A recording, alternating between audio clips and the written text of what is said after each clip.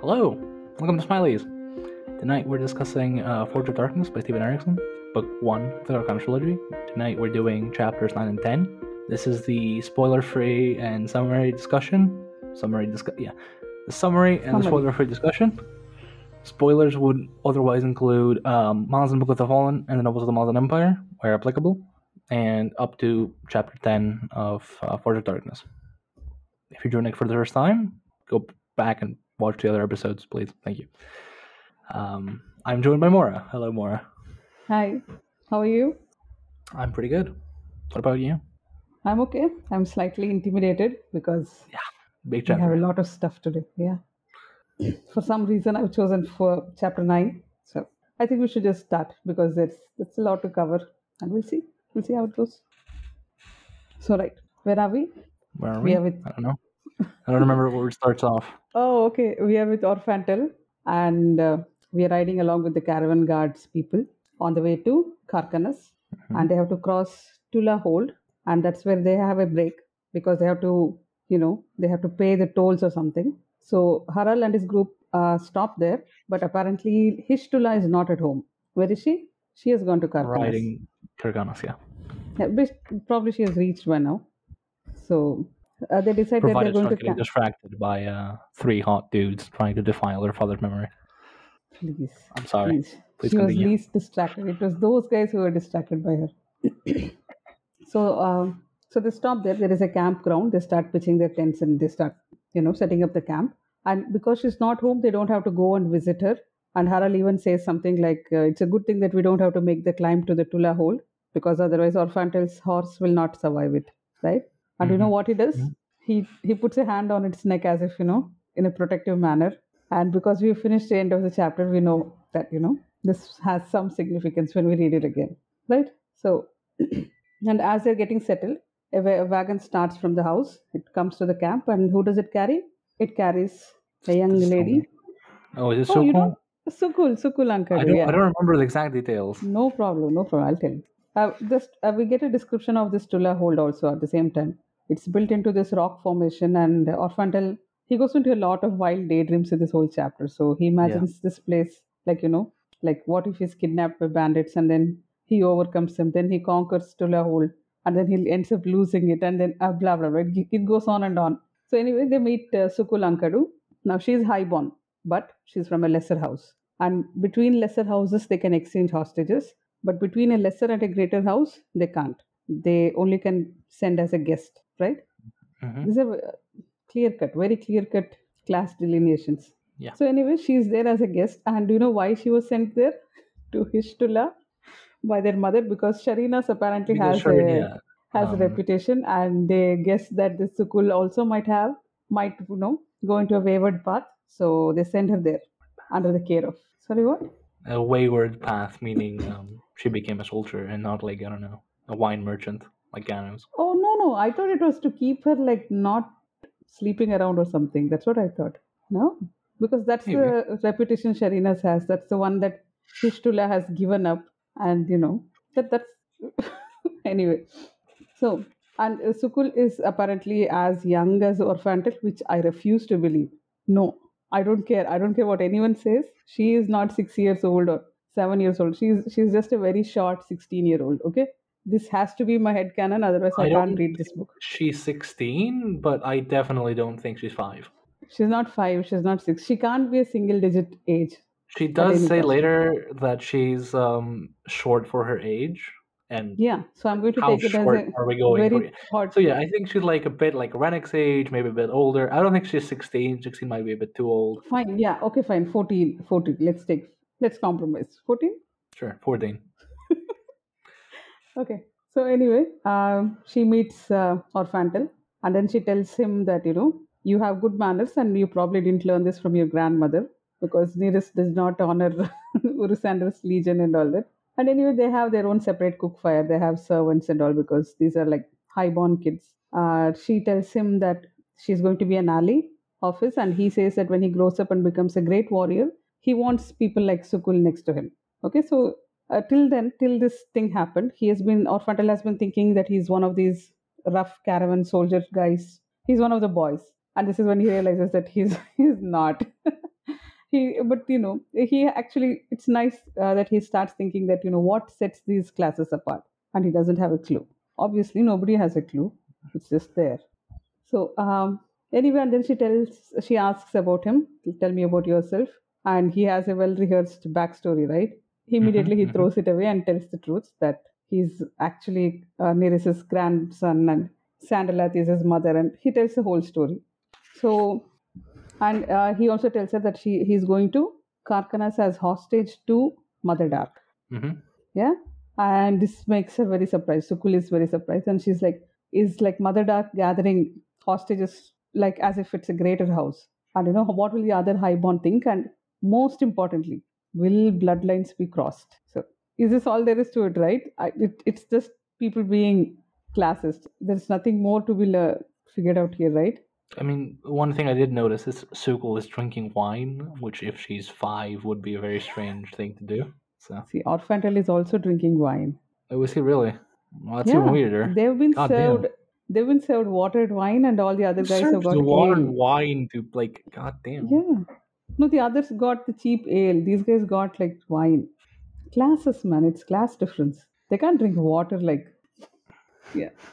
So Of course not. yeah. My bad, I'm sorry. See, this is why you wouldn't fit in Thai's society. Yeah, exactly. That's totally the reason. Yeah. Yeah. So anyway, Sukul tells him that when he reaches Karkanas, people are not going to be, they'll not have enough time to take care of him or anything. So she tells him, seek out Hishtula. I'll give you a handwritten letter. Take it and meet her, and she'll tell you what to do. And then they start talking about how it's not just blood that commands loyalty, even friendship can do the same. And that's exactly what she's trying to do. She's trying to forge friendship between all these highborn people and the Legion, but most officers don't want peace. Even her own sister probably doesn't want peace. So, yeah, and poor Orphantel, he We, says that. we, we went over this last week, didn't we? With Tulas and Serenas? Mhm. How, What did she say? like, Tulas was saying, like, how he will side with peace.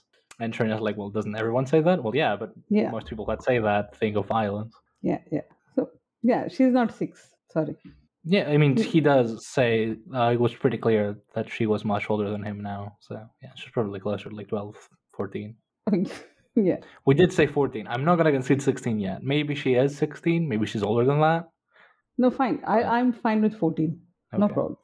Sorry. And anyway, she okay. And then he says that he wishes she was his sister or something. And she says, no, it's better we are friends. And then yeah, and she also sorry, wow, is that something to be laughed? Is it foreshadowing if it already happened in the Book of the Fallen? Like, oh, it's better to be friends and sisters because I backstabbed both my sisters? Yeah, yeah. She does something. She does say that, yeah. So anyway, and then she tells him that whatever backstory he was given by Nereus, that to consider it as truth and never repeat this original story which he has told her, because of course the past is something which can always be emptied and refilled, right? So Orphantel goes along, and but he's still, slightly unhappy with this because he doesn't like lying. Lying is a type of betrayal, and Yeah. he Like, he's not a doesn't betrayer. he doesn't do betrayal. Yeah. Oh. Now, finally, where do we go from Tula Hold? To the Citadel in Kirkanos. Yes, and who's on top of the citadel? Rise with Legil Behust. And Rise No, it's Arad is. Lysarat No? is. It is, yeah, you're right. I was going to say it's one more dour historian, and we've had enough of those. So, Oh, yes. yeah, I don't know. There are no happy historians anywhere. So, anyway, there is Rise, and he is What taking does that care of say about the series? that. I don't know. Hmm? Do you have something glib I mean, to no, tell it's me? like, it's symbolic, no? That there's no, like, when, like, historians eventually grow tied to their own, like, art because nobody learns, nobody listens. That's what Galan's trying to tell us, no? Like, nobody listens, and look what happened to them. Yeah, but there could be at least one historian who doesn't care, who just. There should be at least one. Well, Heborg's kind of like that, no? I mean, he's barely a historian, if you ask me. He I was guess so. he was imprisoned because he tried to be a true historian, and so Yeah. probably that's why he gave up. Yeah. You should read that book one day. So anyway, Rais Herat is taking care of Legil Behest. Yeah. Yeah, and he tells her to look upon the city and blah blah, and she is almost falling off the Merlin. And he says that the whole Karkanas city is like a monster or something which has washed ashore. And he specifically talks about a giant turtle, giant beak turtle that sometimes passes in the river. Do you know another turtle which you have been reading about in, I think, Midnight Tides or Reaper Scale? The Venic turtle. There's a whole chapter where the imagery is about Right. that There's like that some one particular. eggs. Yeah. Yes. So like when maybe I got the name wrong because when Rautos is telling Venet to go and meet the truth finder guy, and he's little rude to him. In the background, you see one of the male turtles snatch and eat a whole bunch of nest Right. along with the Right. eggs and all that. So Right. it's a Right. really Right. fun chapter, and the turtles it runs throughout the whole chapter, and then at the end we see Tehol and Bug like eat those eggs or something.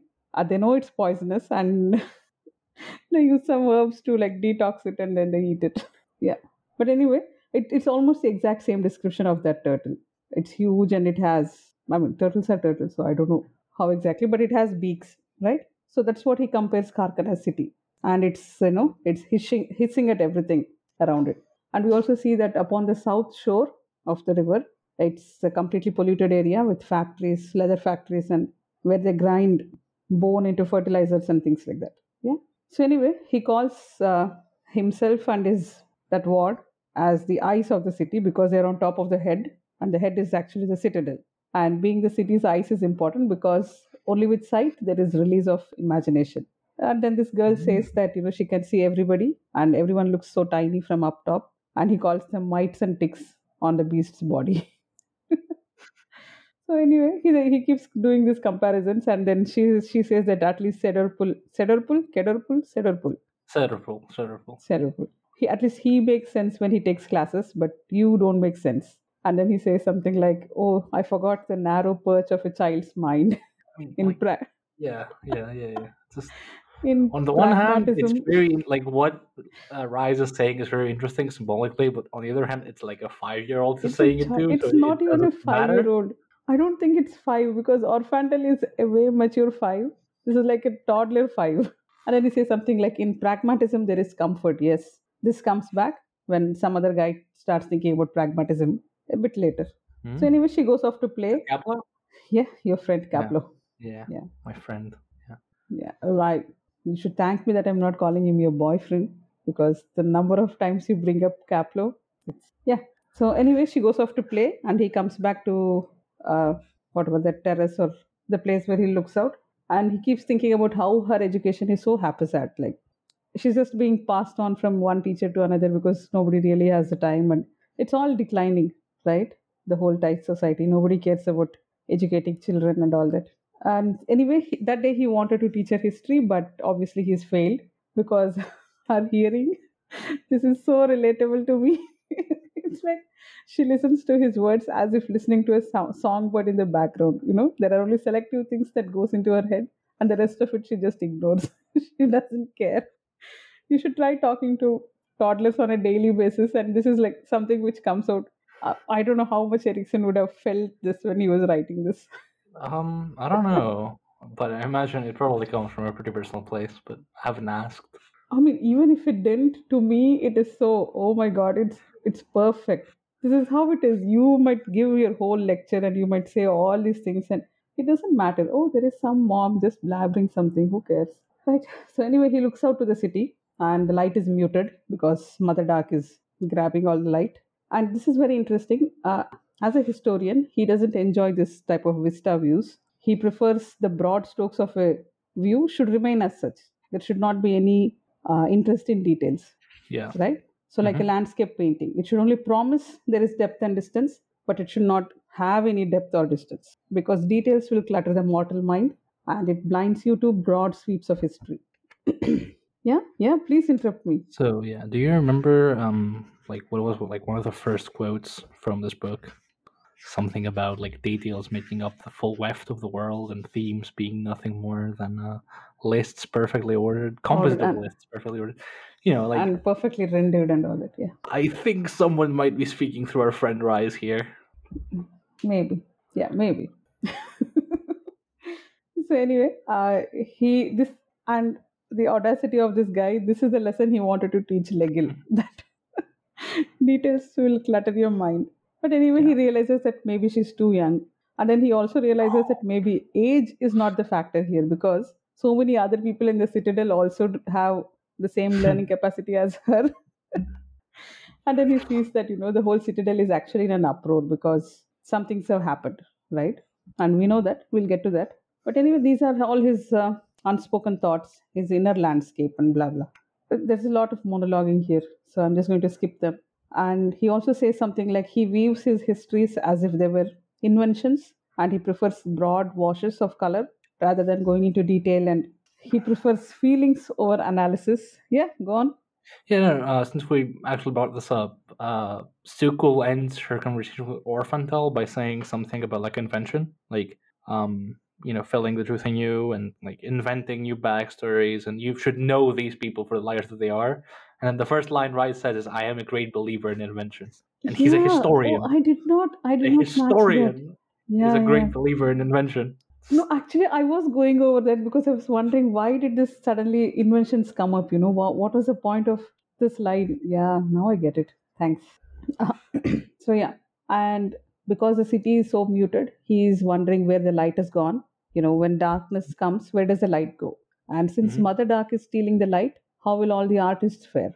Though all the priestesses have been saying that the darkness will bring its own gifts, but because it's sorcery, he knows that such gifts will not be free.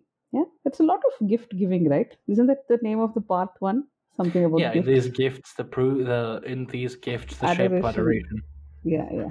So anyway, he's joined and by, then yeah. book three is the proofs of your ambition, which is also brought up by Galan in the prelude, What is that book you're two then? bereft. Book two, I don't remember. I remember book four is Forge of Darkness, and most of Fall of Light's books. I don't remember book two of this book. Uh, Carry on. I'm gonna look it up. I'm looking up to Oh, the solitude of this something fire. it's fire. Yeah. True. Good point. Oh, right, right. Okay, let's shut up and let's keep moving. Yeah. So yeah, Cedrupul comes up, and along with him is a very young Endest Silan. So young, he's just an acolyte here. And Cedrupul tells him this is abdication of responsibilities because he sees that Legil is not there, and he responds, "That's the exact words which I wanted to tell you when you dropped her off to me."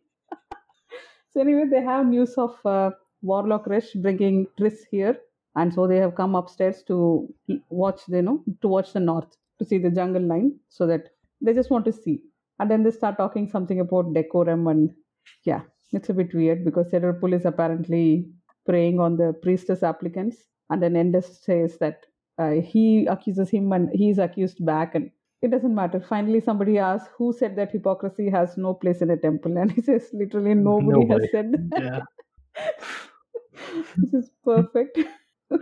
So Ill anyway, chosen my company this day. I am assailed by reverence. Cedarball bitching about reverence is like, but Endest is so much fun here. Like we only see him in Toll the Hounds, right? Being so where he's old and depressed. Yeah. yeah. All of them are like this. They all turn depressed after this book. So maybe we should just read here and then stop. Never go to Book of the Fallen, right? I can get Because behind this. sorry, what? I can get No, behind this. okay, I didn't get you. So anyway, they wonder what Triss is like. Is she an Azathanite? But she has come from the Vitr, but she's not of the Vitr. I think it keeps coming back again and again. So anyway, Mhm. Legil is left alone. That's the ultimate. The TLDR you should take away from this is nobody cares about this girl because they just want to stand upstairs and watch. They just want to watch an empty field. Now, whom do we move to? One of your other Emerald. Emerald and friends. here. Yeah, Emerald. She is a high priestess of dark, and for some reason, she is looking at the mirror. She's looking at her own reflection. I don't know what symbolism that is. You brought up this before, but I have no idea what it is. So I guess I'll raffle. She's gazing at the world through a mirror basically constantly. Like it comes up again and again throughout the chapter, It how she does. looks at the world. And the mirror is slightly smudged and she doesn't clean it up because she doesn't want to see the world like clearly. She wants to see her own illusions, right? Okay. And she brings up like the death of illusions and all of that, and then she looks at Sintara when she comes, and we're gonna get to And that, but yeah, wishes she looks that at Sintara like she'll, yeah, yeah. wishes she could erase it, and it's a lot because Emerald is old, and unlike Shintara, she doesn't look particularly appealing. Once more, I show to you the taste prejudice against wrinkles. Yeah, they This is have like normal. Oh my really god, very they absurd hate beauty it. standards. I know. I mean, imagine if somebody took Botox to that Tice society. They'll be mother dark. Knowing the taste, Yeah. they would probably all contract botulism out of spite. Just like give one another botulism just all the time. So let's not do that.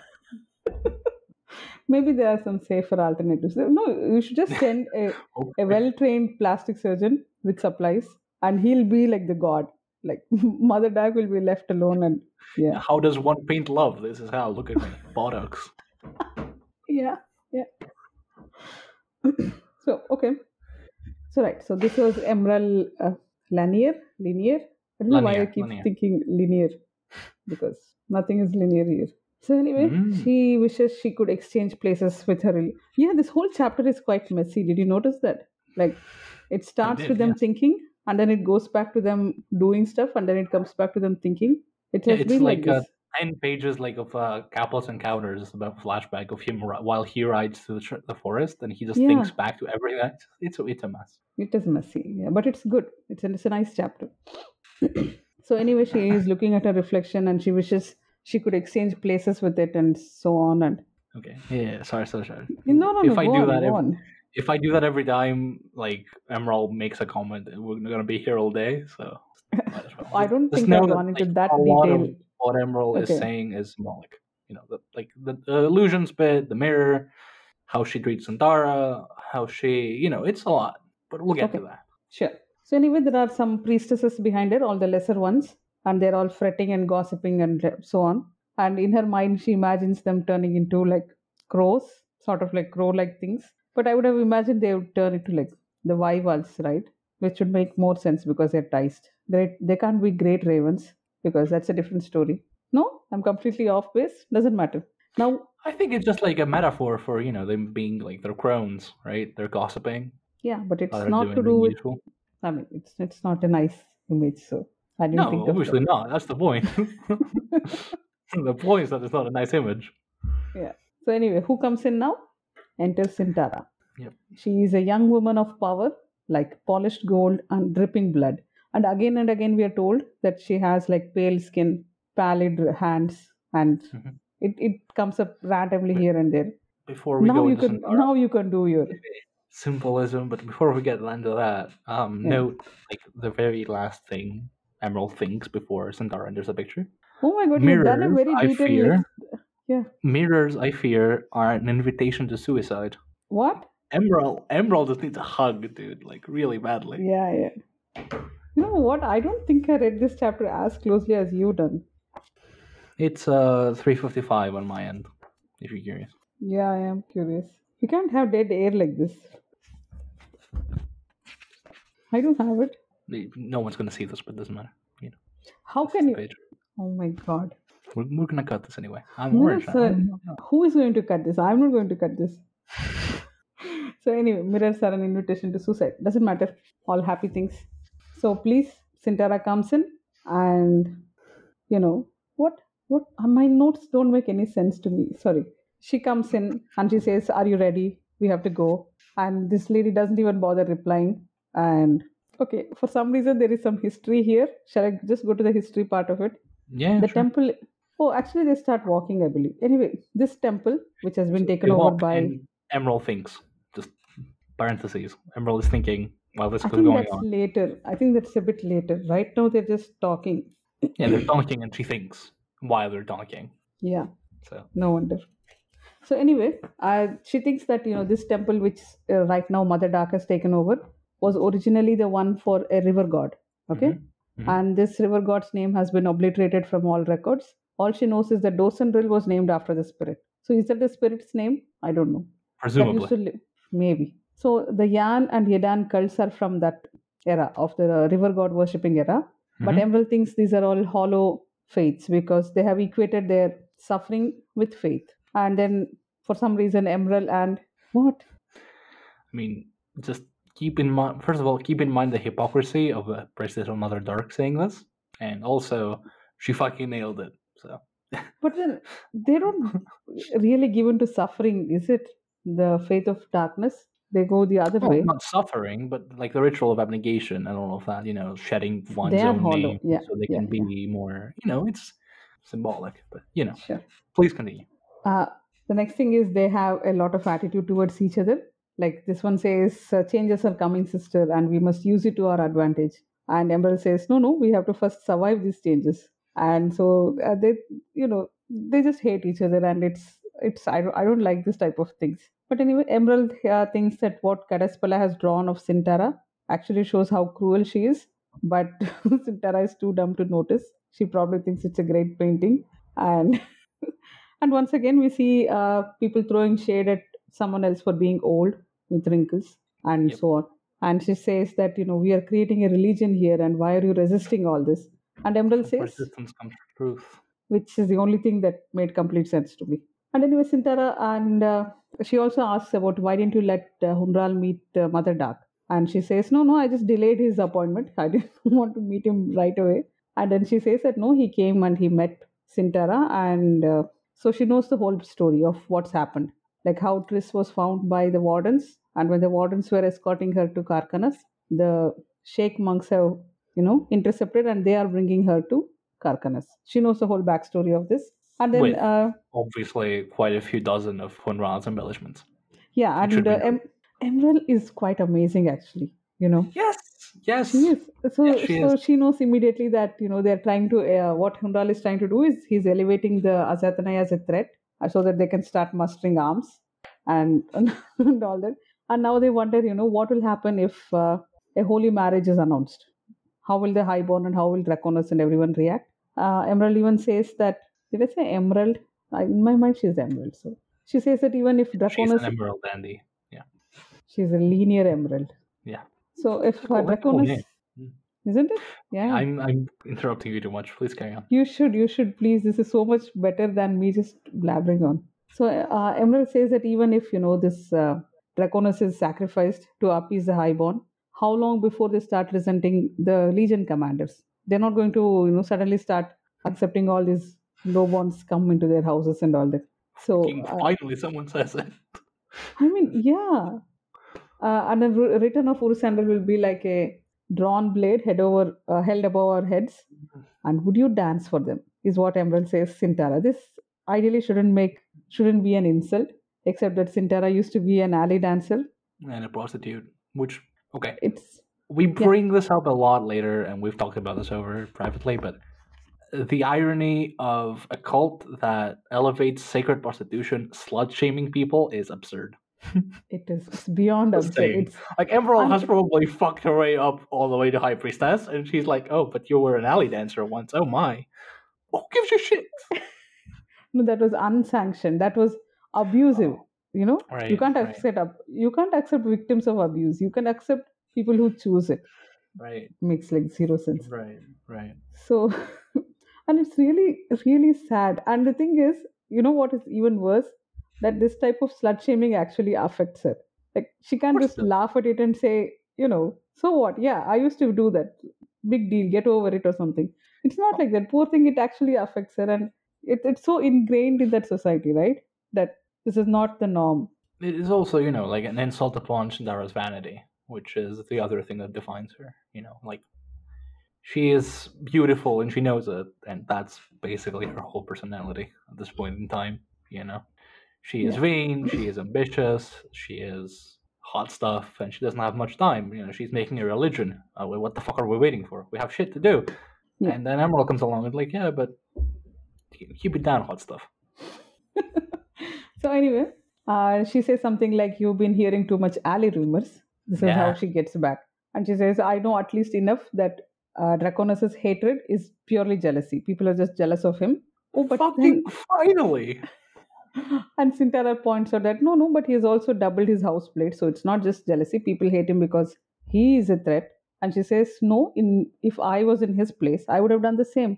Maybe it's best if Mother Dark just marries Draconis." Sintara is like extremely shocked, and she's like, "Oh, thank God, nobody's listening to you for advice."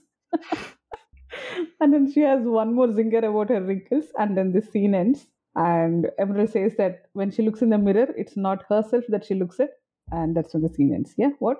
Yeah, because the reflection in the mirror is an idealized form of Sister Emerald Right. symbolism. Fine. If you say so. No, she doesn't mean. I guess you mean she looks at Santara, but no, she means like No, when no. she She looks at just herself in the means mirror.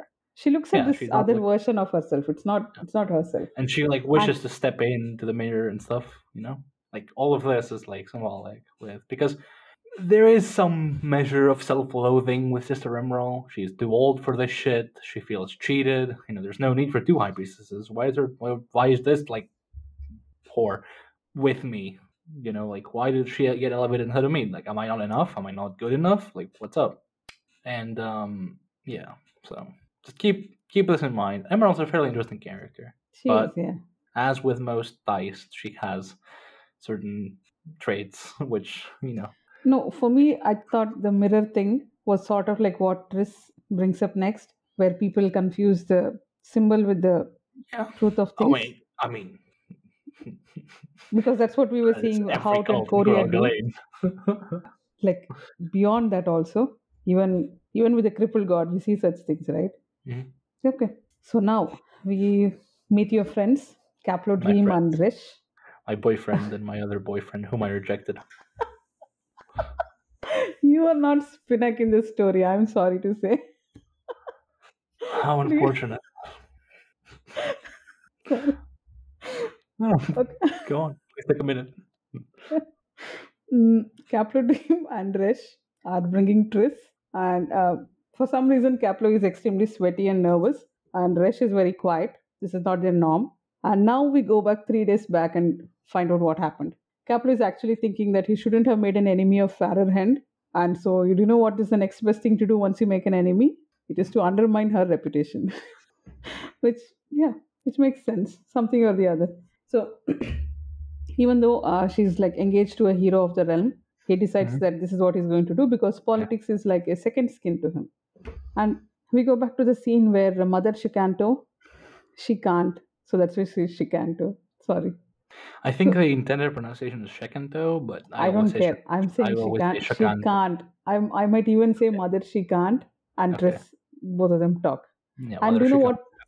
what? She's like one of her cosine. She can't. No, this That's is like like a shit cosine. she can't, but Mother Dark, she won't. Isn't it? See? Ooh. See? Ooh. Okay, that's a good one. Yeah. So, do you know what is the name of the place where we see Shikanto is? That place? The womb in the old tongue. Yeah, Is it because the old tongue? in some tongue, who cares? But the thing is, our temples are also named that way. The Oh. innermost sanctum is usually called, the word means womb actually, like womb house or something, where the god is placed. Like instead of an altar, that's what we call it. You don't Well, have we such call things. it the holies, or like the sanctum, or something like that. Yeah, sanctum, the equivalent word in like Hindi, Tamil, and all would Yeah, be sanctum in womb. Latin means sacred or holy. So here it's like Just holy, but it's actually called there is a the womb is discussion the to be word. had. Yeah, there is something to be had up here about discussions on like patriarchal societies versus matriarchal societies, and which one changes and how depending on what, and how this I shows that how it religion is is morphed by gender roles. But we're not going to have it here because it's boring. it's not boring. It's happening like right now, so I don't want to talk It about is it. too. Yeah, I mean, religion is still a thing that's ongoing. Yes. Yeah, you know the actual discussion to be had is like how Thais society is what we are living in right now. All this decadence, all this Yeah. is not 300,000 years old. It's now. That's basically what I'm finding as I'm reading, and it just feels so annoying to see all these things I like know. in I know. fantasy, and Trust it's me. I know. I know. I know. yeah. Like I read this shit not to get frustrated with real life. Please, god damn it, please. I know. But then But yeah, Erickson has told us that this is not escapist fantasy, right? He doesn't write escapist literature. That should be like a disclaimer somewhere on top of the book. Not escapist. Okay, enough digression. Let's get back to the scene where Mother Shikanto and Triss are talking. And, Mother Shikanto also notices that her name is Triss. So that means someone who has named her who knew the old tongue. Do we find out later what Triss means? born of the Vitter, or born of the sea, rather. Born from water, something like that. No? Don't look up. She Don't says look up. she says Spoilers. what her name is. No. She says what her name It is. doesn't come up. Not in this chapter. I mean, what? No, like when she asks for a name, she translates the name for you. She says, "I am come from the sea." Oh, that is the or come from, translation. Okay, supposedly. let's look up later. We have wasted enough time. It's like okay. Yeah, yeah. So she asks her, "Will you be our guest?" And Tris tells her, "This light is pretty, but the fountain is dry. It doesn't have a feel, you know. For a mother's temple, it's very Yeah. unmother-like and all." For a whom it's very dry. Yeah. And she says, "You get lost, go to Mother Dark," and says, "No, no, I'll be here. But your faith is empty because your God is dead.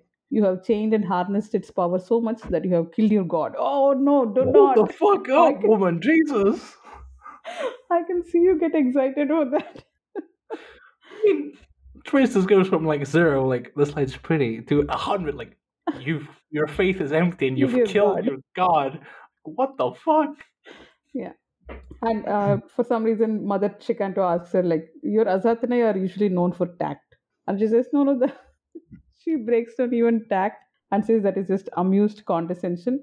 Does it make you feel better? But you are dying. There's nothing to sustain you. Of But course I'm dying. I'm going to go and take bath in the fountain. And off she goes, right? And that's when Caplo and Chikanto talk. This is very, very fun. She tells him that, the next time they go raiding and try to recruit people to their monastery, she tells him that they have to go in darkness, sneak in, kill the mothers first because they need the children for their order, Yeah. And right? And then, before we get into like anywhere, Triss speaks basically only in metaphor except when she's trying to make a point. yeah, And she yeah, comes here and says like this is wool, like the rug she's on right now is wool. yeah, And it's made from sheep, which adolescent sheep, because you either kill the very young or the very old. The very okay. old are like disgusting and not very tasty, but the young are very succulent. So you guys go on to take the young and recruit them into your cause. And then Yeah. she like leaves, and the couple like, mother, we couldn't take the young. You couldn't do what? Next time, go with employees telling one night and kidnap them. Like what the fuck? Yeah, I know. Okay, jeez. So anyway, then she tells him that Caplo has to accompany Triss when she goes to see Mother Dark, and the point is to assassinate Triss. Like Oh yeah, by the way, Cap was it's an so assassin. dumb. Yeah. Oh, we find out that yeah. So anyway, This is that's why his people job. don't like him. But he's an anemic assassin. So the point Yeah. is that he should at least attempt to assassinate her, and if possible, better he dies in the process. This will ensure that Mother Dark is assured of Sheikh loyalty. And second, Mhm. it will absolve them of any consequences because they are the ones who are taking Triss to meet her. Right?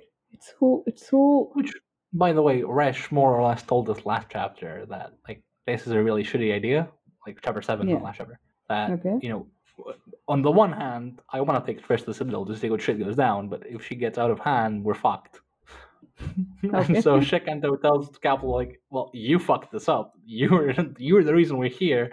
So I'm going to shed your blood as a proof of Sheikh I don't loyalty." think it was like pointedly him. It was just that because he's there, Yeah. they just I want mean, to it's not ensure that punishment. Sheikh. He's just Yeah, the yeah. only person capable of actually doing it. Yeah, and he doesn't object or anything. He's quite okay with the idea. So, and something they talk about how Mother Dark has only darkness to defend her, especially because the Giga Chat has gone west. So Yeah. then Caplo asks, maybe let me at least try to kill her here itself. I don't want to go there because Rake will be there and Silka's ruin will be there. But she doesn't care. Mother Shikanto just tells him that there are some more work, and then she tells him some secret things to do, which we don't find out in this chapter. So outside, what is Triss doing? Once again, she's swimming in the fountain. And this, because I have to summarize this. Just listen. I don't care how much you understand. Okay. Caplo admires because he's not a child and only children will gawk at swimming women. And Caplo says that some lessons will be repeated. Resh says, but those lessons will not be learned. This is a time to write a new treatise. And Caplo says, the critics will eat you up. And Resh says, I don't care. And something that the talk turns to how betrayal begins and ends with words. And maybe Mother Dark should have been Mother Silence, and then there would be peace. But he asks, You know what I'm gonna do. that Yeah, is, okay. yeah, thanks. So then Capello says, then does it mean that is violence always a form of betrayal? Resh says, yeah. Like even a hawk which is trying to eat a hare, or if or swift which is trying to catch a fly, or anything. All these acts of violence, is this also a type of betrayal? And he says yes, and Capello says, then we are all doomed because do we We're all have to betrayers. betray just to survive? Yeah, Mhm. I didn't get you. Yeah, no, that's all. We are all betrayers. Yeah. And then that's why philosophers drink. And he says, no, they drink because they are weak of will. And he says, no, And because their lo, will has been I assaulted am the by. only one. Yeah, I am the only one who's capable enough to admit it. Yeah. So, and he says that's because their will has been assaulted by revelations like this. And he says, not all revelations are an assault. Keep in mind, this exact same line comes back, like hardly a few pages down. And then Tris meets him and says that, oh, it's a good thing your mother has advised you against murdering me. Yeah, yeah, yeah. Yeah, just a little aside. So very quick TLDR. The dominant driving force behind philosophy until like the Enlightenment, 18th century in Europe, was faith, right? Okay. And then when they turned away from faith, they turned to reason. And so it's very ironic, in my opinion, that Kaplo says that Resh's reason is weak when the Sheikh have killed their god inadvertently. So they have nothing. Like they talk about philosophers, well, they have nothing to stand on, no roots to stand on. They're Okay. lost, and we see that, like in the beginning of the chapter, in the page, where they're writing in silence, and like, okay, they're fucked, right? They're lost, and Shakando's telling them, okay, you are going to go kill yourself so we can prove to Mother Dark that we're loyal to her. Yeah. Because we have nothing else to do, because no god sustains us. That's all. Nice. So please Nice. carry on. Yeah, yeah. So Tris says that she knows that mother has been advising him not to kill her. And he says that, he doesn't mean any harm to her personally. There's nothing personal. Murder is unseemly, like murder always is unseemly. And he would only try to protect his own. And she knows this is a very ambiguous thing to say. And as a killer, he will be given reasons, but he will also Does that- privately. Yeah. Does I know that it's a comment refer favorite. to me personally or people in general? I do I- not know sufficient people to comment on them. Yeah. I believe you are a killer, and that you are both given reasons for the necessity and assemble in private more of your own, bolstering such justifications as needed. Nice. And she just she just destroys Kaplo Resh and Kaplo and Resh in Now, all of a sudden, Resh starts feeling some kind of Yeah. reaction. He Yeah. feels some strong power. And then they find out that the river god is no longer dead. And now these people have to give answer to their god. And Kaplo doesn't feel anything. And he asks Resh, what are you feeling? And all he can reply is rage. Like it's the river god's rage, isn't it? So now the whole monastery is turned upside down. Shikanto is bedridden. Sisters are dying. At Yedan Monastery, it seems the water in the great well has started boiling. Yes. I swear, I'm gonna stop it. Yeah. There is a quote that goes like, "The hawk betrays the hare, the swift betrays the fly. God Okay. was chained to our will, and God now rages." Oh, nice. So nice quote. Kaplo, realizes the words Resh said. But what I want to bring up is a quote from Kaminsod in The Crippled God, Mhm. where he does not say God now rages. God looks into your eyes, and God cringes. Mhm. And you tell me which one is more savage. Camel sword is the OG. So Yeah. now anyway, okay, all this is happening, and then on the third day, Triss gets ready to leave, and Warlock Rish is about to stay back, but she tells him, "No, you have to join me because I have something to show you, which will begin in the forest, in the river, and so on." And she tells them that what she brings Mother Dark is change, and whether to accept this or resist it is her choice. Why are you laughing? Yeah, she brings change, but very literally, because she has a vessel full of bitter with her, I mean, which she places into the chamber. So she brings change, but very literally. okay, fine, yeah. So anyway, she says that she has understood the nature of water. Like in peace, water runs clear. All the big quotes are in this chapter with Triss. So Yeah. this is an amazing chapter. And whenever Something the about water, water running clear. Something about the sea not dreaming of you. yeah, yeah. And she says that her job is to go stir the waters when she meets Mother Dark. And what Mhm. does she give them? She brings them chaos. Now, you can ask me what type of chaos. Is it like just chaos or capital C chaos or all caps chaos? Because I can't say. She could mean anything. So It's Chaos AD by Sepultura. Yeah. oh, Oh god, never mind. That was a shit joke. I'm sorry. Please continue. I didn't get it. Doesn't matter. Yeah, it's a song / album by a band. So. Okay. Yeah. Right. So anyway, Kaplo, Yeah. he doesn't feel. You wanted to continue? No, Making more yeah. jokes? I've made way too many already. Please continue. I think we should just call it a day after this one chapter. I still have like a quarter left. So anyway, Kaplu doesn't have any sensitivity because as a child he had knelt before pragmatism. Imagination is a dangerous thing. to him. So as they ride through this woodland, he starts feeling a chill, even though he doesn't have any powers. There is no awakening. They just pass through some shadowy areas, and he does not know what lives beyond the trail. And Resh says something like, "These forest people are the really truly free ones, not the newly turned away ones, but the original untamed people, of which maybe 100 is left, but who knows? And because we knowing too killed them much, all. will lose the mystery." That's your favorite Humility. quote. Go on, go on. There Okay. is value in. So yeah. He says there's value in not knowing, and that Caplo asks. roll that thick. There is no value in not knowing. Roll that thick hide of yours, Resh, and shake free of this nonsense. The value of not knowing. What value? You have no answer, and so you conclude that none exists. And there, in your reaction, oh pallid wretch, lies the lesson. Yeah. Riddles now. You know how much I dislike riddles. Yeah, with it then. Tell me what I lack. What is gained in not knowing?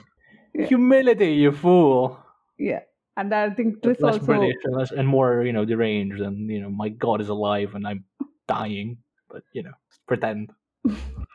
At Triss also it comes back to the same thing, that the only thing worthy of worship is humility itself, right? Because they have confused symbols with Honestly, meanings. you can take this entire passage and just put it on a wall, and you have all of Kirkanos' storyline with Mother Dark distilled into one. Like every faith Mhm. that brings up from here, Birth of Light, Father Light, Mother Dark, anything, this entire chapter. This entire, not even chapter, just this passage, Yeah, put yeah, it on a wall, you're done. That's it. Distilled essence of the entire book here. yeah. So, do you want me to tell more about it, or I think Please it's go better on. we Yes, just. I'm just going to gush over it. But continue. No, I don't have much. It is just about, they carve symbols of waves and then give it 1,000 face. Was it here or was it later?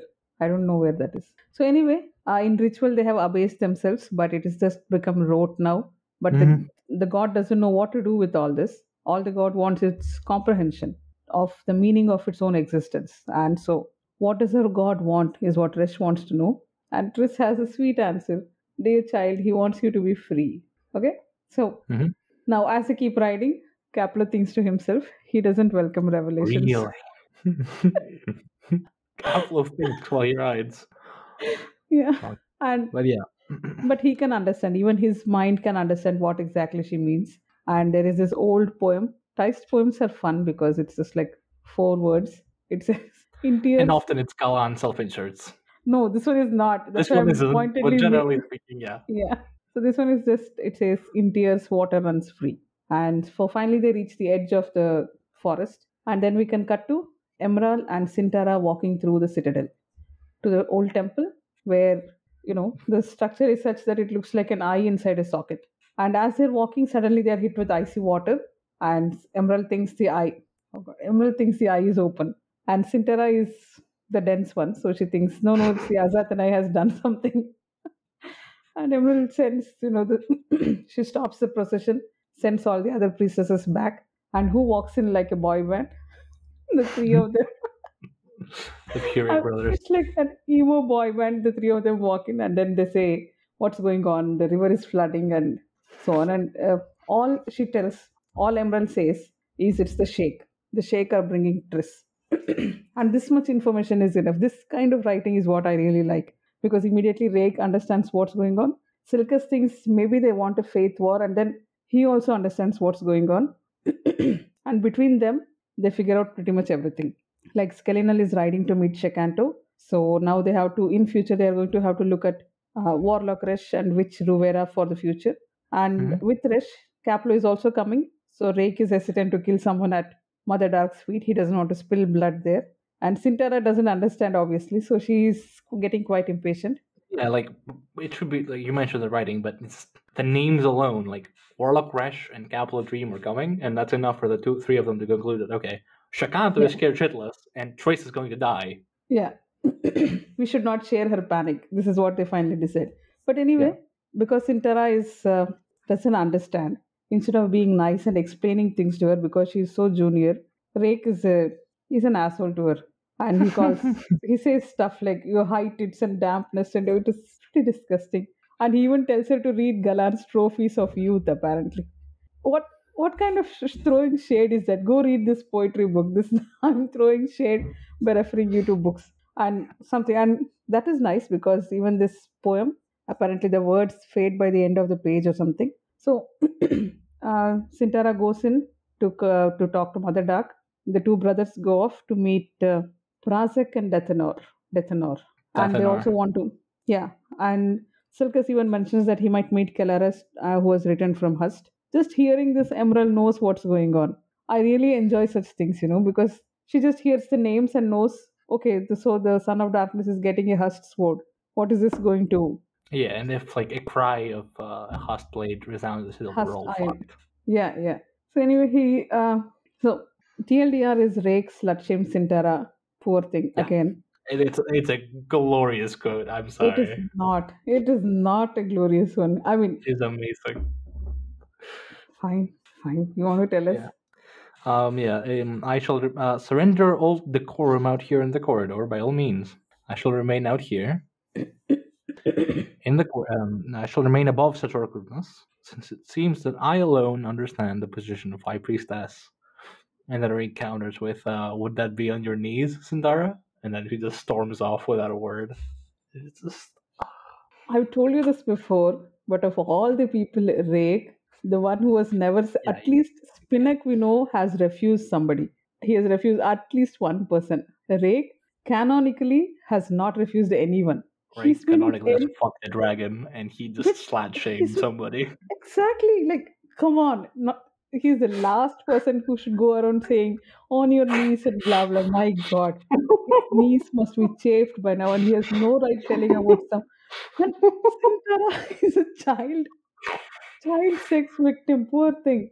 They're right. Enough. Uh, so the river is flooding, and it was once known for seasonal floods. It was started. You can't follow along line by line because after this, I sort of went haphazard. So it started overflowing into the streets, and but at the same time, the river is also withdrawing. Why? Because Mother Dark's power is able to like hold back the river. This impresses Triss, and her temple has been taken over by the gods. So she wants Mother Dark to understand that to bind is to weaken, to hold is to make vulnerable, and the temple, yes, Draconis. and the temple is a focal point for worship, and that's when the skin is thinnest. Yes, yes. Draconis? Okay, no, I'm sorry. To bind is to weaken. Draconis.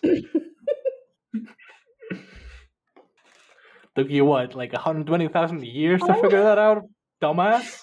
Okay, it's Could getting have just really asked. late. Stop. So they know that the temple which Mother Dark is staying in now, it is not yet sanctified. And then we find out Theist royal history. One second. Yeah. So, since we were going on about pastoral history and Morris voice is giving in a little bit, so we're gonna do it till the R. Basically, a few years, decades, centuries. I don't know if it's specified. I'm going to guess a few We decades. don't know. I'm decades, yeah. A few decades ago, there was a big battle, presumably with either the Forulkin or something before then, upon which the consort slash husband of the last queen of Earl Galen had been slain in battle. And then the queen went forth to go and find the body of her husband, but was slain in battle. Her body was never found, but her husband's body was, and she was half sister to Mother Dark, but she was ineligible to rule. And there were plans to make exceptions, but then someone came along and fucked it up. But Triss basically guesses. I don't know how the fuck she guesses this. I'm orange. I don't know how the fuck she guesses this exactly, but she extrapolates from this little information by asking Caplo, "You don't seem to be lying to me. You openly dislike me, but you will answer my questions truthfully. Your higher graces are the royal line." And Cal says, "Yes. Yes, the siblings of the deceased queen are Father Skelenol and Mother Shikanto. And despite being siblings, they are lifebound. They're married in the Sheikh manner, which we know from previous conversations with Harrer and the like, that they are not exactly being married in the traditional way. And that's pretty much it. Yeah. Basically, Resh asked Kaplo, like, "Are you fucking, like, are you sure? Like, should we Should we be talking about? Should she know? Why should she know? Why does she need to know this? And yeah, But we just putting basically learned that diced royalty makes absolutely no sense because they are a theocracy and they should not have lowborn and highborn when there's no royalty to speak of. But whatever, classism is classism, yeah. yeah. So So and for some reason they say something like, "By love aggrieved, she cast the realm into chaos." Who cast the realm the into the chaos queen, for the love? queen, the queen, the queen, because she lost her husband. Was just the queen? It's a lesson. It's a I history mean, lesson. Yeah. I Let's mean, go on. Let's go on. you know, So Cedarpool and company are watching from above. God, what is it? I can't hear it. I don't know. Yeah, I'm not gonna say anything because it might be spoilers. So yeah, Yeah, I know. So anyway, the river has risen to cleanse her path. It's this whole thing. I really love it. Triss walking through faith the can streets. survive a little water. Yeah, Cedar Pool like gloriously misses the point, and the symbol is like, yeah, whatever, just a little bit of water. Who cares?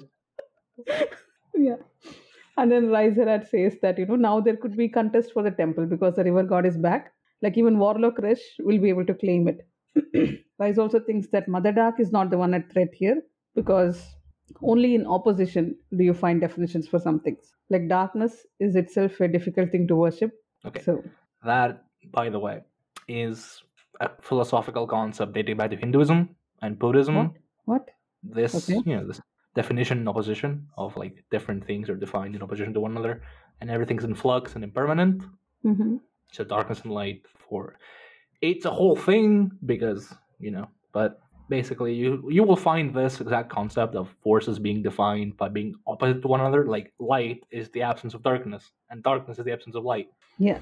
So you will find this in religion all over the world, from Hinduism and Buddhism to ancient Greek philosophy. Like Okay, I'm going to look it up and probably get back. basically it's a way to describe impermanence and how things are constantly in flux and changing because No, no.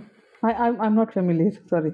Okay, yeah, but yeah, basically, this is an important thing to mention that forces are defined in opposition. Right. Okay. Okay. Fine. Right. So now, okay, and they also talk about history of the river god that Mhm. there was some rejection. Was it due to guilt? Like the god was dying, and so. That displeases me on countless levels, Acolyte. And then Cedar he Bowl storms off. again misses the point gloriously, but Yeah, yeah. yeah. And then he goes off with he takes Endest and goes off. So now Emerald is waiting and she's thinking about how Mother Dark used to you Are have we not I gonna missed a discuss quote? this? No. It's like basically they like Enda suggests that they defaced the god, like the iconography of the god, because they were guilty and feeling guilty for killing him. And but yeah, I don't know. I just think it's like interesting to mention that the faith died and was defeated and like died off because the followers realized that in worshiping they killed their own god. We've seen this before in other books, like Greyfrog, for instance, was the first person to mention this actually, where it's Yeah, like the yeah. silent god who Yeah, that's a died like with the nice first drop story. of Yeah. blood. Like this is the exact same thing. People killing their dating, killing both metaphorically and literally in this case, by doing such acts. And okay, I'm not going to get into the philosophy of this, but just all of these are like this entire chapter is just Corcanas distilled into one chapter, and I just have so much to say about it. I'm sorry. Why didn't you just take this chapter then? Obviously I I'm don't not know. going this. I don't know. So Yeah, please anyway, carry on. she's thinking about how Mother Dark used to be this idealistic romantic woman, and traditionally it's hard lives which forge hard laws. But the Tais have always had easy lives, so they have easy laws. Except this war happened, and everything has changed now. And then Triss walks in, glowing and warm.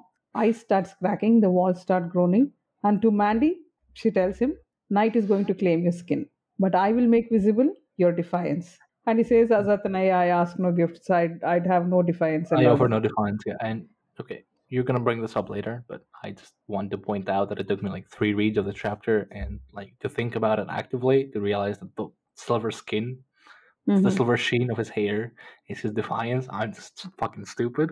That was my first read thing. Yeah. Like, I'm so okay, happy. I'm just not very observant, it seems. Please continue. Because Just that was wanted to the bring one that thing up. I was very fixated on, that when it describes his skin as pale gold, I was waiting for when this transformation would happen. And Mhm. then it's nice, it's fine. Because Yeah, it's cool. It's an, yeah. Anamanda, he's always fighting with people here. or Yeah, there's slept a in reason between. for his Pantene hair. Yeah. Yeah. It's really nice, isn't it? He must have just like Steve must have created the character as, oh, it'll be cool to have black skin and white hair, and it's so amazing looking. And then they come up with a whole backstory. Right. So then she tells Emerald, your sorrow is lonely, you have secret roots, but do not give voice to them. And Emerald says, you're being too presumptuous. And Tris says something which I really like. She says something like, I can't help who I am. She has after all come here to stir the waters. I wonder why you like that. Yeah, it's Gee, a big mystery. Yeah. why could it be? And then she says that the Thais think of the witch as an enemy, but actually, the sea does not dream of you. And then she walks in, Resh goes behind her. Yeah.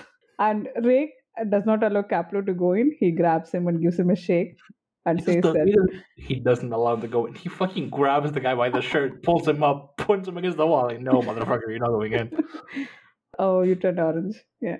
And then he says that if ever you come back here, I'm going to spike you to the wall myself or something. And then they go in. By that time, the meeting is over and Sintara runs out. She looks as pale as alabaster and her face is twisted in pain or something. And she says, I have chosen my gift and runs away. Nobody knows what's going on. Oh my god. Then Resh then says that time has probably twisted in the chapter, in the chamber. He does not know how long Tris and Mother Dark have spoken, but all he knows is that Tris had got wit inside, and now the temple is sanctified. Even Mother Dark has turned dark. Finally, roll credit, and she tells him that Emerald is now the high priestess. She's the only one. Darkness has been forged. Roll credits. Ah, yeah, finished. We're done. And now there is a new uh, chasm in their faith. So the waters have to part, and this has to happen. The wound has to happen so that it may heal. Now Rake wants to know what has happened because he wants to deal with it. He is an action doer, and he says, "I'm going to defend what I believe in." And he says, "But what is worthy of your belief?" That's all. That is ever the question or something. And they all have night vision and everything. And then Mother Dark looks at his white hair and says, "I could tell you about your mother." But he says, I'm not interested. I have no love for this woman who I don't remember. Unlike Harathan, poor fellow, who doesn't remember but still. And has that not made you curious? Why? Should it? No, I mean that's Why? That's what Mother Dark says. Like, That's what I she don't says, remember but my it mother. doesn't make me But shouldn't curious. it make you curious as to why you don't remember your mother? So anyway, she says the sheikh or deniers are not your enemy. And he says, then name your enemy. Who is your enemy? And she says, none. Just maintain peace. Don't draw a sword. Win this peace for me, but don't draw a sword. Yeah. She even tells them out loud what she wants. And Animator Egg is a hothead. He leaves and then Mother Duck tells Okay, Emerald. I'm going to break character and say that do be fair to To Mandy. be fair, yeah. She is being a bit cryptic, but no, Mandy's an idiot. She is not. She told you outright what she wants. Come on. She is the goddess. She is telling you, these are not my enemy. All I want is peace. Don't go around killing people because that's not the way you're going to get peace. What does he do? He goes and orders swords.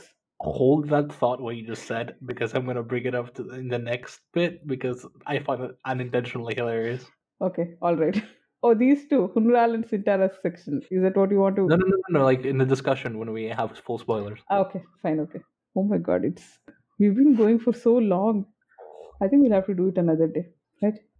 He leaves, and then what happens? Mother Dark and Emerald have this very silly conversation. She says that I once asked Kataspala how to paint love, and he said he doesn't know. But this one I really liked. And then Mother Dark says something like, "When you can start seeing in darkness, nothing is hidden except darkness itself." Right? That's one thing you can't see, which is it's nice. It's a nice thing to say. Now, this whole other section I've condensed into like 4 lines. So just bear with me. I mean, the TLDR is Hunral is it's a fun scene. Yeah. So Hunral and Sintara, they have a conversation. They're both slightly drunk, and they start establishing rules for the Leosan faction because she's not slightly drunk.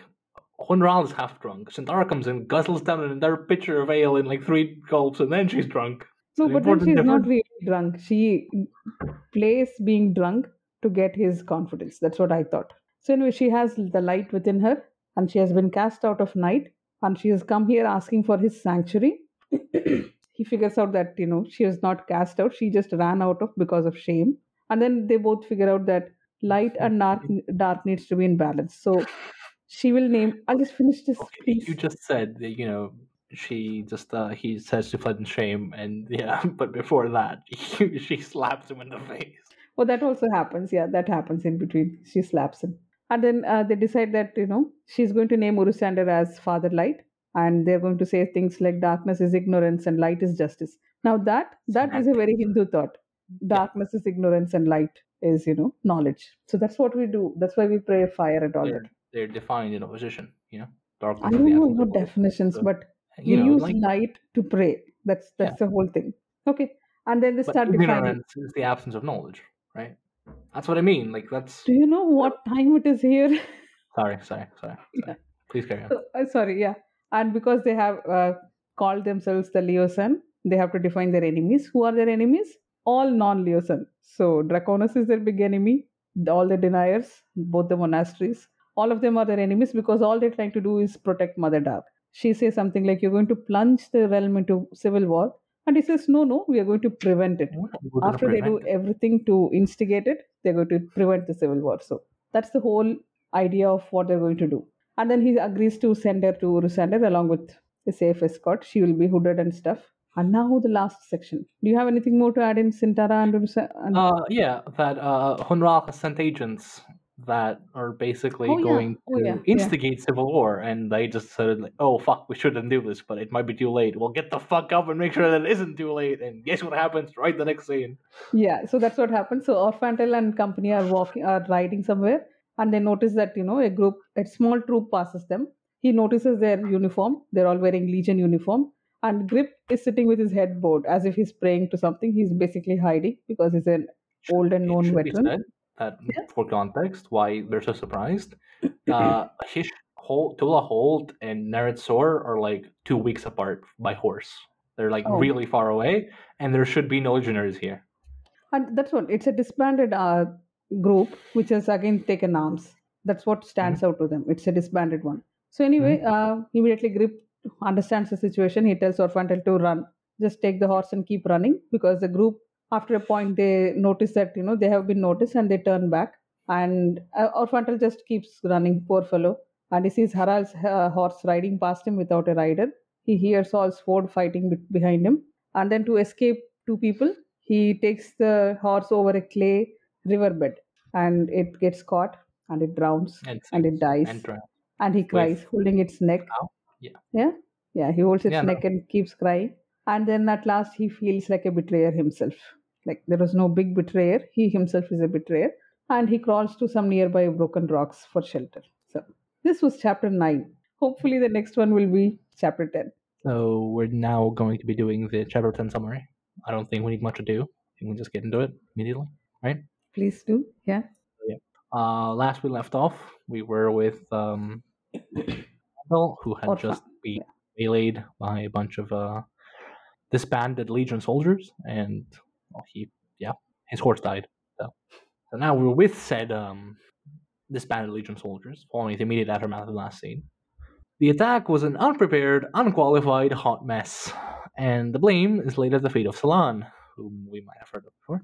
He is the father of said eponymous Salan, and husband Oh, to is it? Estala. Yes, Oh, okay. and he is also a captain in Eurus Legion.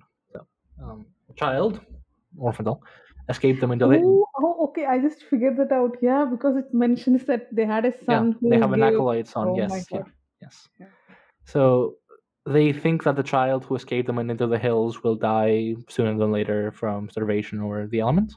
And also, Hishtula is in residence. We know she's in Gorgonas, and her Castellan is reportedly a dull idiot. Not quite the wording they used, but that's the gist.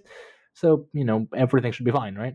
Alas, it's not, because Grip, the old man, who was with Orphantel, was once footman to Anamander himself, and Haral was also a veteran of the wars. They mauled the Legion pretty badly, and though Grip took a spear to the back, his body wasn't retrieved.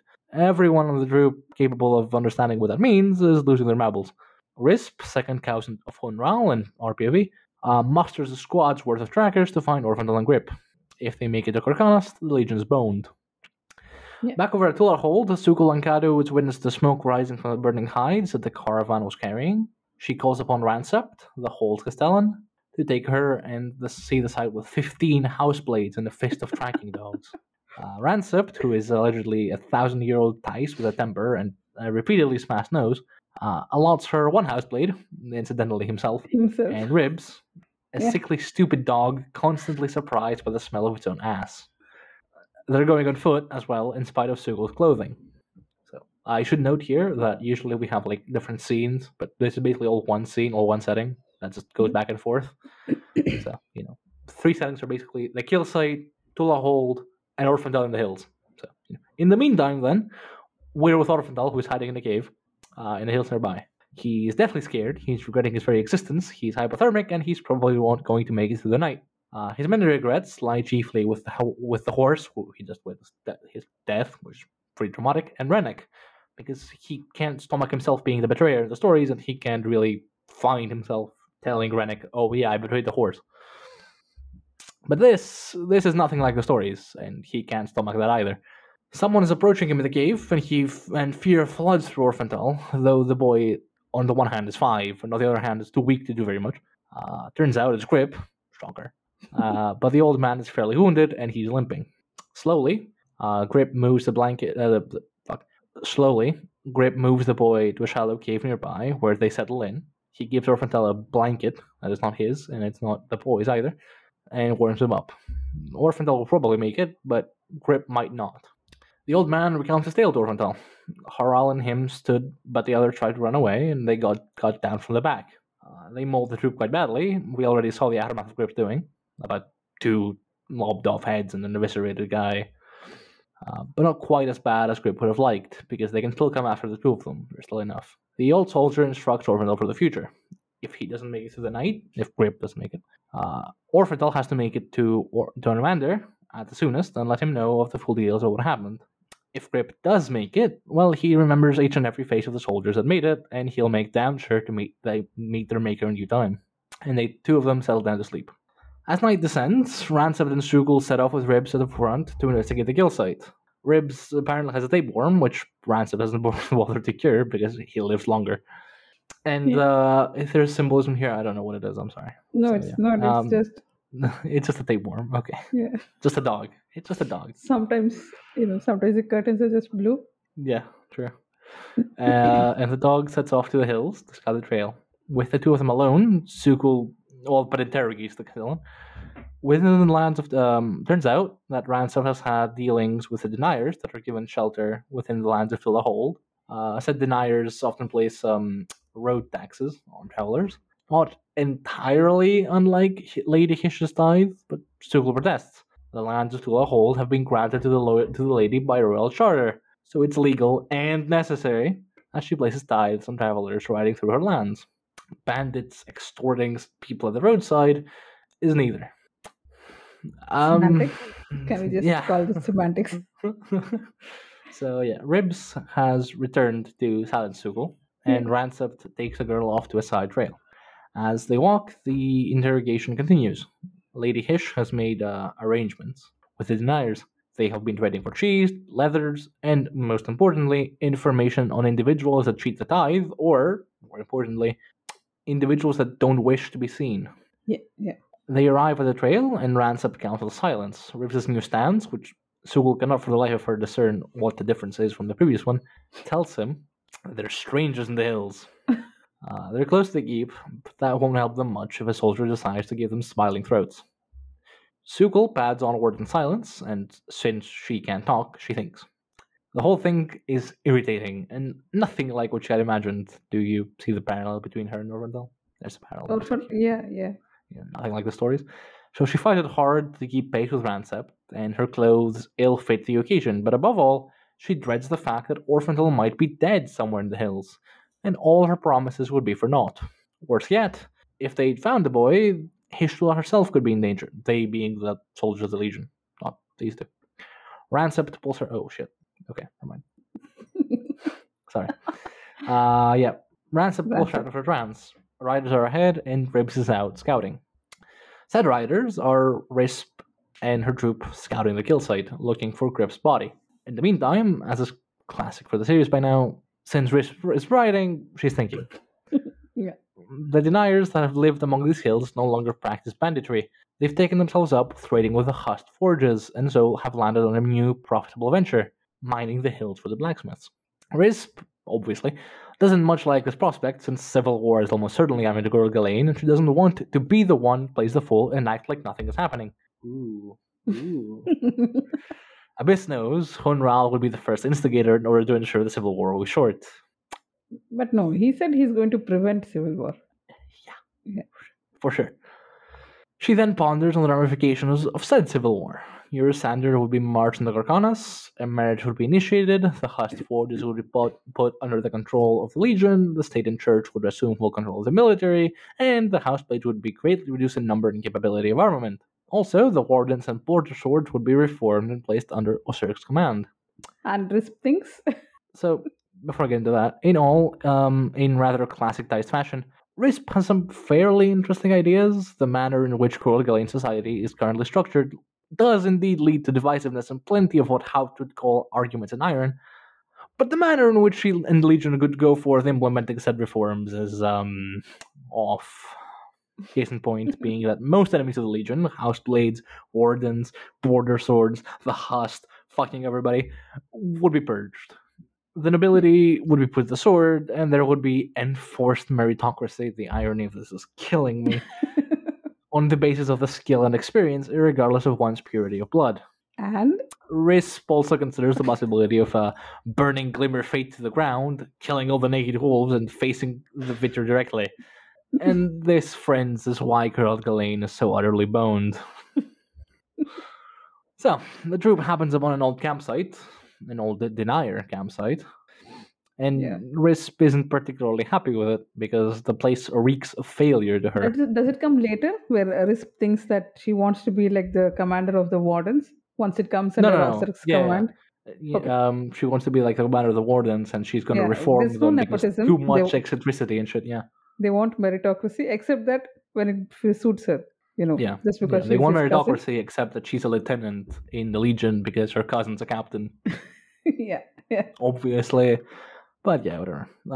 By the way, this comes up again, like throughout because Risp is very insecure about her capability of commanding. Yeah. She's not awful, not like Silan levels of awful. I mean, nobody could be. Yeah. Okay, true. But she's feeling pretty insecure about it, about the whole thing. She's young, isn't it? She says something like she missed the wars. Yeah.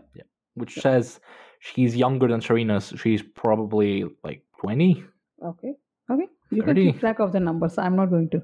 I don't know what the number is. I don't know how long ago it was. So Steve doesn't track numbers, and I don't do that either. Yeah. And if Risp gives you any like roulette parallels of two young exactly, I was going to say roulette. Yeah, I was someone who missed the war. Some things have never changed. It seems people being It shouldn't. It should be a common theme throughout history and throughout fiction, right? People who miss the correct era, who feel like they missed the correct age, and they're being prejudiced because they have done nothing. Well, in fact, they could have done nothing. Maybe that's a wholly different conversation because Risp is a bit, full of herself. But whatever. Yeah.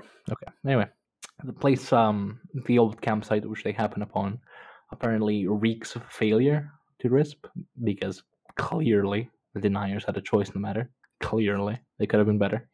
Something about weakness being an inherent flaw, a disease. Yeah. You get we're not supposed to like. Okay, relax. Yeah, go on. So an old sergeant reigns in beside her, a veteran of the Jalek Wars, who is incidentally suffering from frostbite. No, he's not given a name. He's pretty good, but he doesn't get a name. Yeah. He just gets the sergeant. Yeah. Right. Okay, again, I think the curtain is this blue. There is something to be said about like frostbite and having like stuffing his boots with grass, because it doesn't have. I don't know. Maybe the curtain is just blue again in this case. So if there's a symbol here, I'm not gonna be the one to decode it anyway. So the guy comes along and basically gives orders for her, which kind of irks her because again insecurity. They ride off east towards the crag where Grape fell. And they find the second kill site where the caravan guards had fallen to defend the wagons, which were then set alight. The road is riddled with corpses, not quite recognizable amidst the blood and gore, whatever that says about war. And Risp dreads the thought that Grip may have escaped, which we know he has. If Silan had simply kept at school, there's a very good chance nothing would have come of it. Legion soldiers this far from the Red Sword wasn't a particularly common occurrence, it's true, but if Anomander wasn't already keenly aware of how overtly hostile this situation has become, well, he'd be an idiot, and Anomander isn't an idiot. Except he No, might be, at but best they yeah. would have had like questions instead of like an all-out uh, manhunt murder mystery thing. Mhm. It would have just been, oh, some mysterious soldiers were running. What happened? It would have ended Yep. at that. Yeah. Yep. Should have. It didn't, but it should have. So, the sergeant finds the crag and makes an educated guess that Grip rolled over the cliffside, indicating that he was still alive and capable of doing so. He may have broken his neck or his legs, but nobody sought to confirm it in blood and chaos. Risp elects to head down the cliff, but orders a burial detail for the bodies, which is arguably more respect than any other legionnaire has accorded the slain. So, she is definitely born of nepotism. She is insecure, but she's not completely awful. Yeah. Yeah. She's still pretty awful, though, so we're not going to feel bad if she dies. But not terrible. Yeah. So Ribs returns to Sukul and Ransopt, and the Castellan somehow, presumably, comprehends the number of riders, where they're going, and their status from the dog's wagging tail and the drooping left ear. Drooping left ear. Yeah. Sukul's full of his shit at this point. Doesn't say much, because what could you say to that? In the meantime, they get going again and enter an old abandoned house that's supposedly far older than Tula holds, about 5,000 years or so. Ransom has been visiting here on occasion and has cleared the pathway to some underground area, which, despite the lack of trees, is filled with roots. Can you just Ransapped? Yeah. pause 1 second? Yeah, sure. So, the underground area is full of roots. Ransapped, who is hunched to about half his height, enters, and though Ribs seems to fear this place, and not saying much, Sukul follows him within. The underground is pitch dark, and she has to find her way by feel. Eventually, she feels nothing, and she freezes in fear, and Ransom's advice to stop looking with her eyes. It's And she scandal says, help. and she says, What should I feel with? What should I look with my thumbs? yeah. Turns out the place is filled to the brim with dog runner magic, and the deniers have blood of the dog runners within them. Sukul And? doesn't believe him. After all, these are ancestral Thais lands, and there were never any dog runners here. Clearly, Ransom's schooling is incomplete, through no fault of his own, of course. Classism, fun. But nothing that he says makes sense to Sukul. Ransom then continues about the magic of the dog runners and why they were forced to flee after the forests were cut down. This here is a temple of the dog runners, and if Sukul would open her senses to it, she could witness it. Ribs is scared to bits because of the memories of the eye, which doesn't say much to Sukul. Ransapp comes forth to take her hand, and they take a circuitous route around something. That something is apparently an altar, atop which sits a dog runner witch who's asleep. Yeah. Her name is? We'll get to that. Oh, He doesn't say the name immediately. You might as well. Okay, yeah. We have Her name is finished the Byrne. chapter. Her so- name is Byrne in the name of the dog runners, the language of the dog runners. So, in order to see, the Castellan instructs Sukul to close her eyes and picture the landscape. Roots everywhere, wolf skulls placed in the walls, or more accurately, a skulls, which are a mix between dog and really big dog. It's like, I think, horse skull sized. Yeah, it's like really big. Yeah. With an altar made of packed earth, decorated with semi-precious stones, as well as other trinkets. The witch has all but transformed into a tree, and is the source of the roots from which everything grows. Ransapp has injured the witch in his ignorance and feels deeply remorseful for this, especially as the roots don't seem to be healing. Sukul asks for the witch to be described, and the man at her side goes on at length, describing what essentially amounts to a tree. I mean, she's a tree. Yeah. A face of polished wood, covering what once was a fair-skinned face with heavy features, and if you're not catching on at this point, he'll, they're the eye mask. Yeah. Dog runners were never ones to dissemble, and they felt what seemingly was a wider range of emotions than the Dice, and much more strongly. And the Dice didn't like that, because of course they didn't. It is Ransapp's belief this particular witch is the Dreamer, which could potentially be resisting Mother Dark, and he asks if Sukul is capable of seeing all that he has described. It turns out that, yes, indeed she does, but not all her thoughts are her own. They are within the dreams of this witch, and she, the witch, struggles to comprehend them. Yeah. As such, they're in a very real danger of losing themselves to the witch's thoughts, and so they must leave. Before that, however, Sukul decides to make an offering to this witch, whose name in the language of the dog runners is Burn, the sleeping goddess that dreams the world into existence. But Ranceps warns her that such an offering would perforce blind Burn, not blind, Bind. bind, uh, bind Burn and Mother Dark in ways she cannot understand. This is the holiest place in the religion of the dog runners, yet they know it not. Sukul realizes this and asks Rancep why he brought her here. They could have gone another way. His response, that it's calling it rubbish, which it is, elicits laughter from her, laughter that seems capable of healing the sleeping goddess, much to Rancep's utter astonishment and delight. The two of them leave, following Gribbs' footsteps out, and Rancep seems to be at his happiest. He openly admits to being a denier, though he hates that name, and for good reason, Yeah. and reveals to Sukul that Burn dreams of a river. And I'm sure that doesn't mean anything, Yeah. okay. Yeah, we know whatever he means. Yeah. Meanwhile, Risp is searching for Grip's corpse as she descends the crevasse. Quickly, she realizes that there will be no body awaiting her down there, and indeed, she finds bootsteps limping away in a trail of blood, a broken leg, and a back wound, leading to another cliffside with a few obvious hand and leg holds. She climbs, which is only about 10 paces. She finds that she's about 30 paces away from the main troop. She returns to her troop and informs everybody of the situation. The bad news aren't actually over yet, though. Turns out Grip wasn't here accidentally. He was placed here by an Amander to protect Orphantal, who is a scion of the Corlash family, under whom quite a few of Risp's troops served under, and that scion is now being sent to Carcanas under Lord Anamander's protection, and he's alive.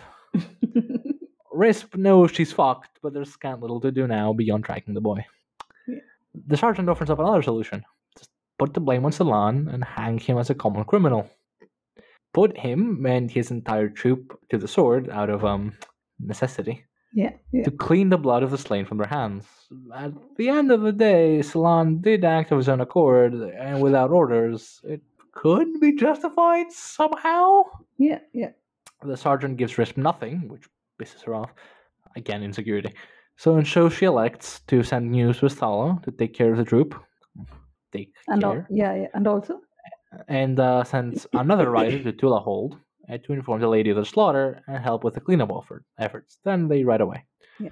We cut back to Rancept and Sugul, who are watching Risp make her arrangements. There's something problematic about the whole thing. Supposedly, or they supposed beforehand, that both the killers and these fellows are Legion, but they shouldn't be here. But the way these guys are acting makes it seem like they weren't party to the killing. So who killed the traitors? Yeah. And Rancept concludes that maybe Ribs would know. maybe what? Maybe Ribs would know. Yeah. Sukul just is sick of his shit at this point. Just straight up asks him, like, are you a priest or are you a seer or something? He says that there's no such thing among the deniers, and the dog runners have bone casters, not priests as such. Again, if you don't see, okay, they're Imas. They have witches and warlocks that allegedly gave the gift of Soul Taken to the Jalek. That is so casually just dropped and like it's nothing. Oh yeah, by the way. Yeah, it's the dog runners, the bone casters. They made the Soul Taken and keep going. My God. So the Legionnaires, in the meantime, were kind enough to bury the bodies of the slain, and Rancept actually paints a rather poetic picture of the whole thing, which surprises Sugul. The Castellan has more or less sworn to serve Hish until his dying breath, which, given his station, is actually rather heartbreaking. Sugul, him, and his dog, who is just a dog. Yeah. So yeah, you wanted to say something? No. He's just a dog. Yeah. He's just a dog, yeah. And she even asked him, is it Soul Taken? And he says, even if it was Soul Taken, he's forgotten. He forgot, yeah. So he's just a dog. Yeah. But my lady, he's my dog. Yeah. So, again, if there's some sort of symbolism with Ribs being a really smart, I do not know what it is. Again, maybe we'll figure out as we keep reading. Maybe, but yeah, maybe the sticker is just blue. Because chapter 9 had so much symbolism stuffed in it. Yeah. So chapter 10 was just being free. Yeah, just a dog. Really, no, trust me, it's just a dog. Nothing more to it, believe me. Yeah. So yeah, the two of them make their way down to the killing grounds and know that the killers were indeed disciplined at first. whatever they made of a poor sod, probably Harald, one imagines, seems to hint at a certain breach of discipline, i.e., they carried him off into pieces. The whole scene of viscera and entrails spilled and bodies everywhere is revolting to Sukul, but what's more revolting to her is Ransom's attitude towards the whole thing. There's a certain emptiness with regards to emotion, as one needs to be when faced with slaughter, and she just cannot accept that. She cannot accept that living beings can be abstracted to mere sacks containing bones and Yeah, organs, even if she comprehends the necessity of such a picture. I was There is going to look no. up, but I didn't have Yeah? time. Like there are some things like this in Catch 22 about how people have just like bags of blood or something. It's the more or less the same concept. I don't have the exact quote. I didn't look up, but I will look up Mhm. probably before later. Yeah, go on. Interesting. Yeah. So there is no grave for Orphantal, which seems to imply that either the boy is still alive or he went down with his horse on the Medflat. The riders are just ahead, but Sukul advises Ransep to hide. Whether the sole rider heads to Tula Hold and finds nobody save for a dull gate sergeant, how would that look? They need to make sure, beyond reasonable doubt, that Orphantal is still alive. Ransep then asks the question on everyone's mind: if the boy is that important, why did they send him along with a goddamn caravan guard? Yeah. In the meantime, for some reason, I'm not sure why, Sukul takes a moment to ask if Ransep's nose could be healed.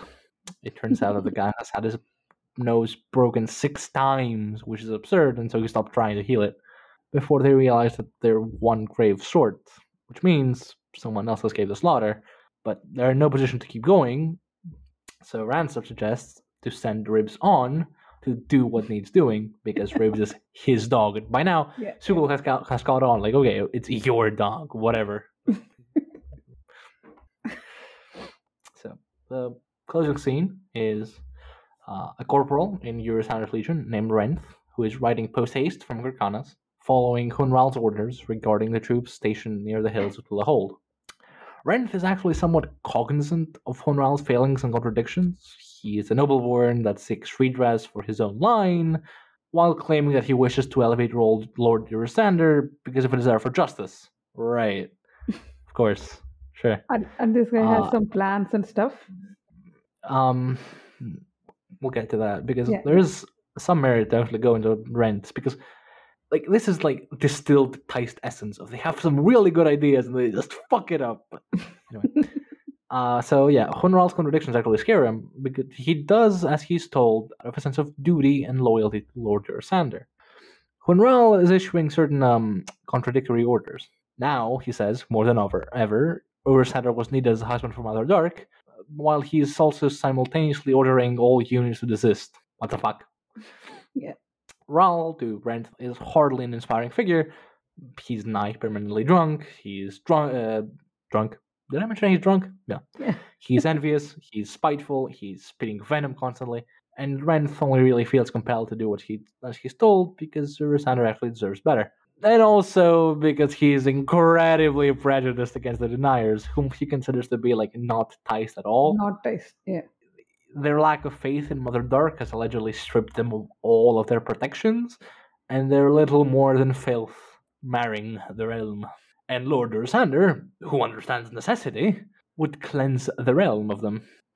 And if the something Highborn, happens to yeah, them, yeah. it's their own fault, right? Of course, obviously. They should have just kept their faith in Mother Dark, no? Like, Yeah. duh.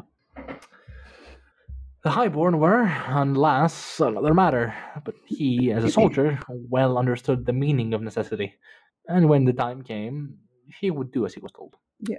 And now, he rode to the units into the hold to command them to stand down, and after that, he would ride northward to set his hold on Skyra's troop, presumably. Unless there's more Legion units which we don't know about in the meantime, but that's my guess. But, before any of that, he happens upon a young boy, who is filthy and dirt-smeared, and identifies himself as Orphantel of House Corlas. Renth doubts it, and the insinuations that he would kill the child because he thinks it's a denier, and Renth is a dipshit, and you know what's gonna happen next. He says something like that. Grip Gallas is quicker, and he plunges a good few inches of cold steel into his heart. Where does he Renth kill him? dies. Yeah. How does he kill him? He plunges a knife into his, below his elbow, his armpit, into his heart. No? From the back, right? Yes. Yeah. Yeah. Just wanted to point that out. Yeah. So yeah, Renth is dead, and his last thoughts being about the injustice of it all. Because who was this Horal guy anyway? So Orphantal is positively mortified because of this, as he was thinking the two of them would have stolen, or borrowed more accurately, a horse after whaling somebody, and then eventually they would recompense them. Not this. He's so sweet. He's so innocent. Yeah. Grip essentially tells the kid to tug it up. And not only that, but he also goes on to defile the body of the corporal. He cuts his head off and then carves his initials on his forehead. Awesome. Grip mounts back onto the horse and they ride away, but Orphantal remarks that all the heroes are dead and we are all lost. And there's a very pretty, albeit very bleak image at the very end that the hand that took up Orphantal was red It's and soaked the in air blood. was smelling of iron and just it's fucking just it's Ericsson just like Yeah. well, that was chapter 10. Nice. Both chapters start well, no, this one doesn't start, but both chapters end with Orphantal, Yeah. Orphantal's and the descent. next chapter starts with Arathan. Oh, is it? Okay. In case that's meaningful, because if you haven't watched it, which you should, Steve basically told us that Forge of Darkness is essentially the story of a young boy who is coming into his own, but he didn't specify which because He there's did. at least two He of did. them. He totally Did did. he? Yeah. Okay. Yeah. Well, in any case, I'm going to keep it in my Doesn't head matter. that he could mean both. Like, he could have. Yeah. I mean, he's not going to say, no, I did not mean Orphantal. He's not going to say that. Hue or orange. Okay. So, are we Yeah? done Oh, I am. with the summaries? I don't think we can do. We can stuff more. Do you have anything more to bring up? Because No, not really. I covered mean, most like of I it. said earlier, like this chapter is very much like a one-note thing. Just we fucked up, and Grib is alive. Oh, by the This way, is like Burn's a the thing, and like the Eye Master's all taken. Oh, but we fucked up, but Grib's still out there. And that's basically how the chapter goes for like 40 pages. this is like the whole relaxation chapter after chapter 9. So, shall we wind up? Yep. Thanks. Thank you for listening. Thank you very much for watching or listening. And I have been Lee. I'm Mora, and good night. Good night.